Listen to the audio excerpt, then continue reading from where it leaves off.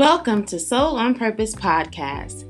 This holistic podcast caters to Black girls who love to discuss natural healing, emotional wellness, and personal empowerment, as well as those who are looking for concrete ways to fulfill their purpose and be a soul on purpose.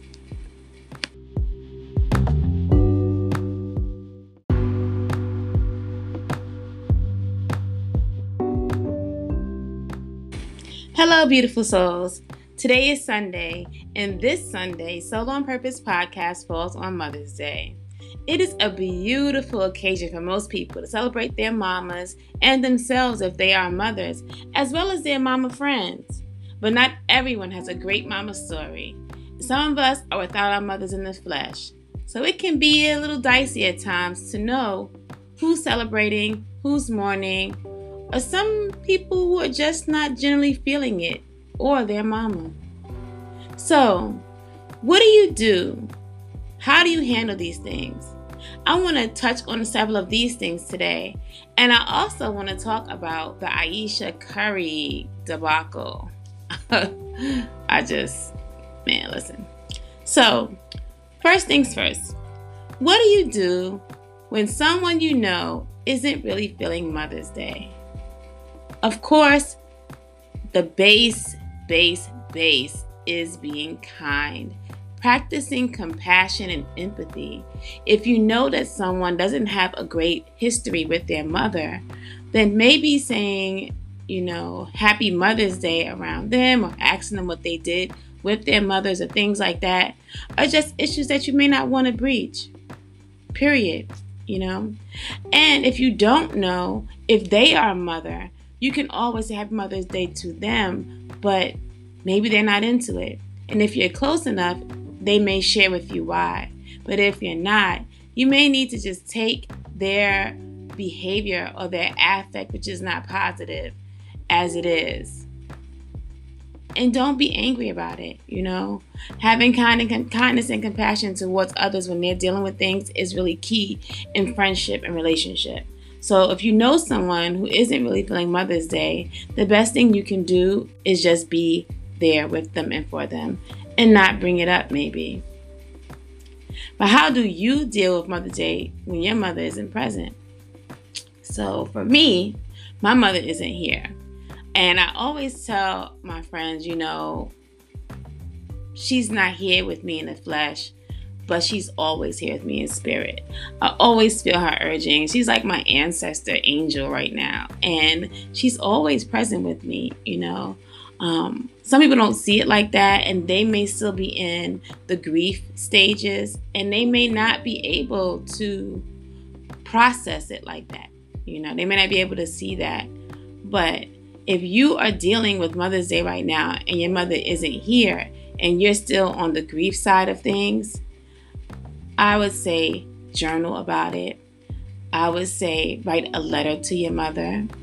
I would say light a candle for your mother and have her picture there with the candle. Build an altar. Mother's Day is a perfect opportunity for you to dedicate some time to thinking about your mother in a positive way, reliving the great things that happened with her and you. Creating an altar with her name, her picture, a candle, some of her favorite items that you may still have from her when she was alive. This is what I would do and what I have done for my mother. I have a candle, I have her picture, I have other little things that I've gotten from her that remind me of her, all on its own little space in my bedroom. And I visit her every day. Now, what can mothers do to make sure that they are practicing self-love despite their busy lifestyles? See, mothering is a thing, right? People think that just because you're a mother, you don't have other things to do. Mother is just one title of a woman who may do so many other things. Say, for instance, myself. I'm a mother. I'm also a Reiki master teacher. I'm also an English teacher. I'm also a life coach. I'm also a big sister to 10 other people. I'm also like, I could go on and on. I'm also an author, you know. I'm also about to launch a line of t-shirts. I'm about to be like a real deal entrepreneur up in this jiggy. I mean, so you have to take time. Just saying that to say we have a lot of hats that we wear. And as mothers, we need to make sure that we are winding down, that we are taking time to think and think about where we are personally, emotionally, physically, mentally, all those different things. I meditate every day in order to be able to do that. I try to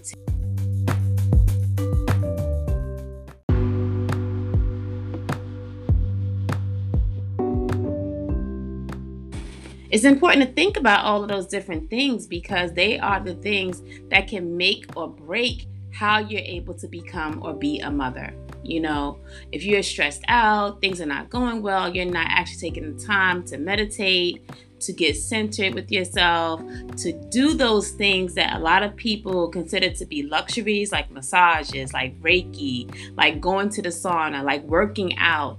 All of these different things help you become intentional about your wellness. And it helps you as a mother to actually practice that self-love, that then your cup is full so that you are able to pour out without becoming empty. Because an empty mom is one that can sometimes not be a happy mom, not a happy camper, one who's flying by the seat of their pants, you know, and that's a difficult thing to do when you are wearing so many different hats. So you have to pour into yourself so that you are able to pour out. And we as women and mothers pour out so much. Another topic that I wanted to cover was when you have trauma tied to motherhood or your own mother, what are your options around this time of year? So trauma tied to motherhood could be maybe you've had several miscarriages. Maybe you have tried, but you're unable to become pregnant. And it's one of the things that you really want to do. Maybe you and your mother had a very, very difficult relationship. I can actually identify both of those things. I had several miscarriages before I had my last son. And it was difficult, you know, difficult even thinking about being pregnant.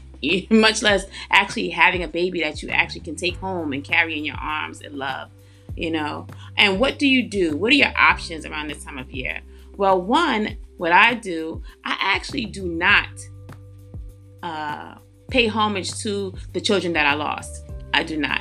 I kind of worked through that when it happened, and those children have been gone and they are in the ether and they went back to where they belong. And that's okay. I'm okay with that now.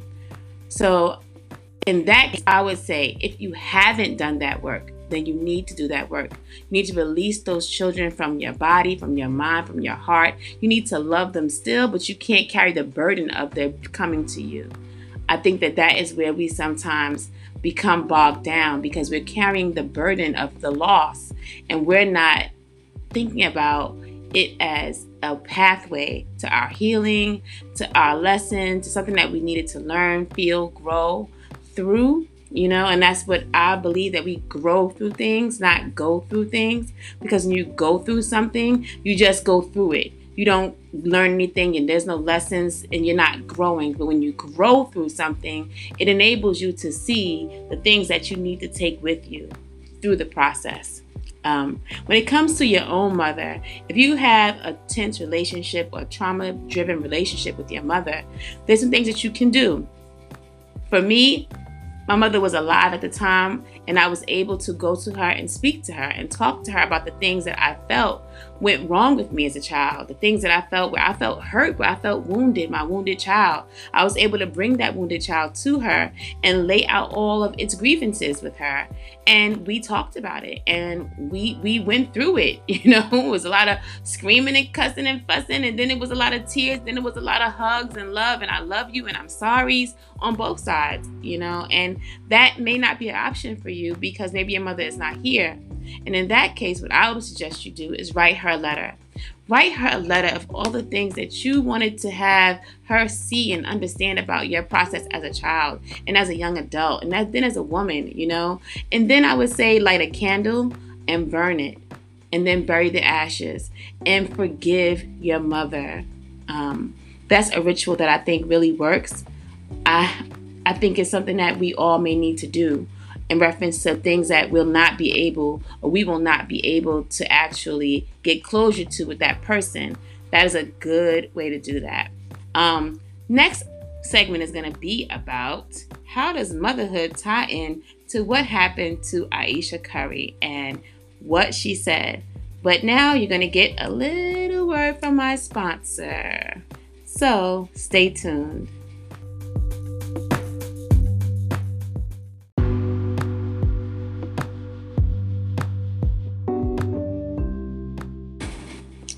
So, how does motherhood tie in with what happened when Ayesha Curry said what she said on the Red Table Talk?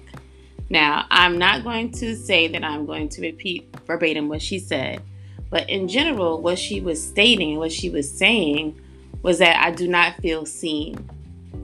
Not that she wanted the attention, but she just didn't feel seen. And not as seen as her husband seemed to be seen. And people really had a hard time taking what she said. They tried to bring up something that she said 10 years ago about being accosted in a gas station by someone and feeling uncomfortable and having that feel like unwanted attention. And they even said that maybe that's, she's going back on what she really wanted. What does she really want? And I beg to differ.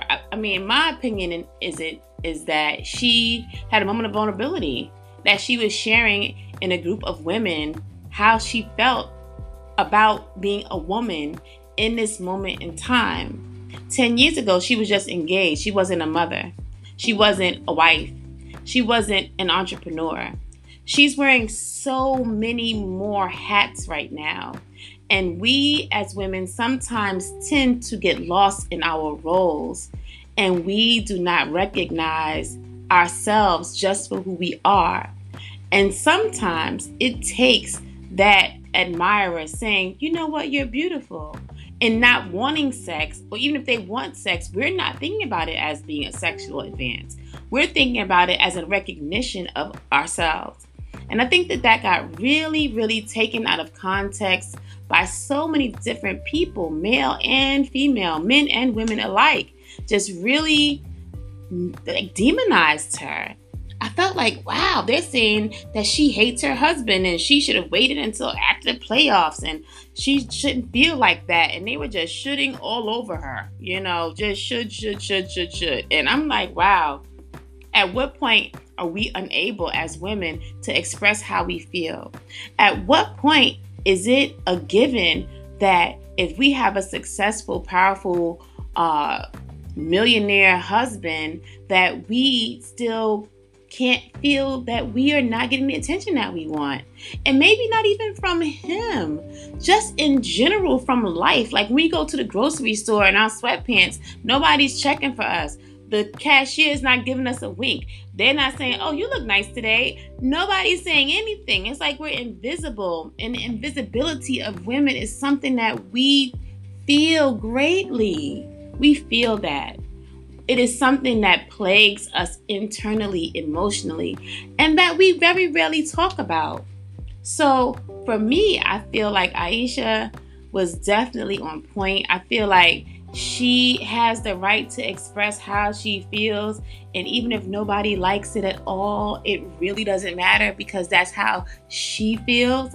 And she has the right to feel like that. And then I was so happy when I saw her husband actually backing her up. When I saw that he said, you know what, it took a lot of courage and vulnerability for you to express that, and I'm proud of you, and I'm proud of you for taking what's happening in the public sphere, how people are saying these things about you and to you, but I'm here for you.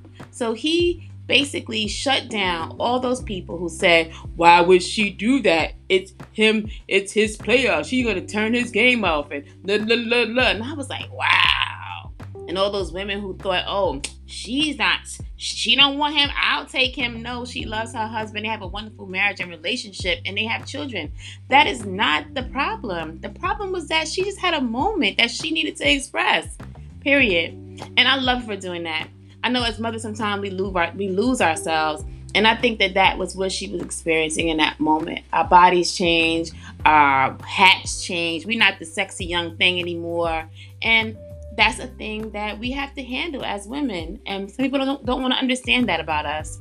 Now, I hope that you gave your mother all the love that she could stand this Mother's Day, and I hope that you were able to be pampered as a mother as well. And this concludes the episode of Solar Purpose Podcast.